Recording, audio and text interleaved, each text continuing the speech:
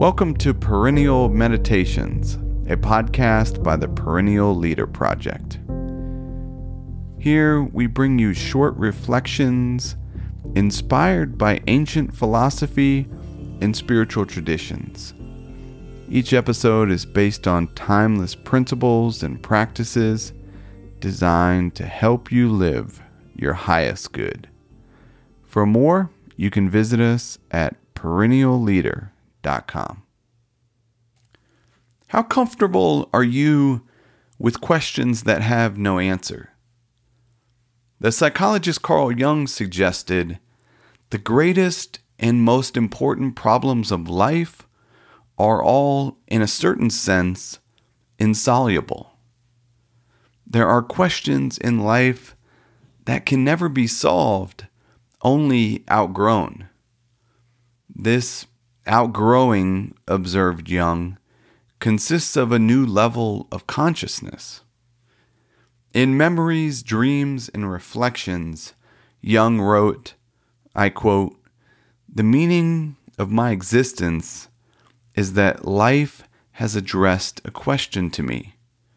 Or conversely, I myself am a question, which is addressed to the world, and I must communicate my answer. For otherwise, I am dependent upon the world's answer." End quote. The writer Alan Watts suggested people get fouled up because they want the world to have meaning as words do, as if your meaning connects to a mere word, or you are something that could be looked up in a dictionary. You are meaning, stress Watts. Similarly, the psychologist Viktor Frankl insisted we should not ask what the meaning of life is, but rather must recognize that it is us who are asked.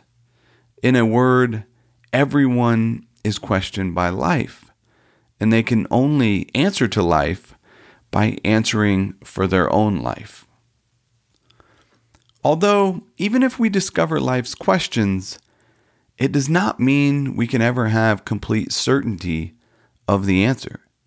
Jung explained, psychological or spiritual development always requires a greater capacity for anxiety and ambiguity.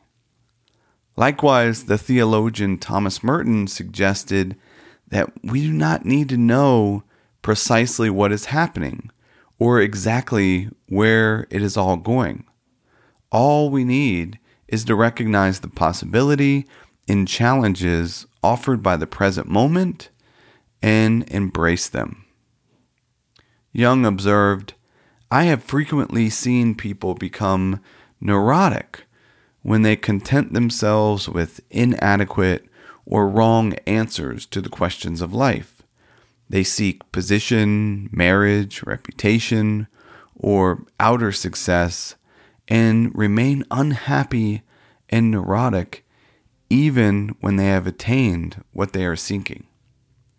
Finding meaning requires us to listen for and navigate life's questions, while at the same time accepting the notion that many of life's questions have no answer. Thank you for listening. I hope you found something useful.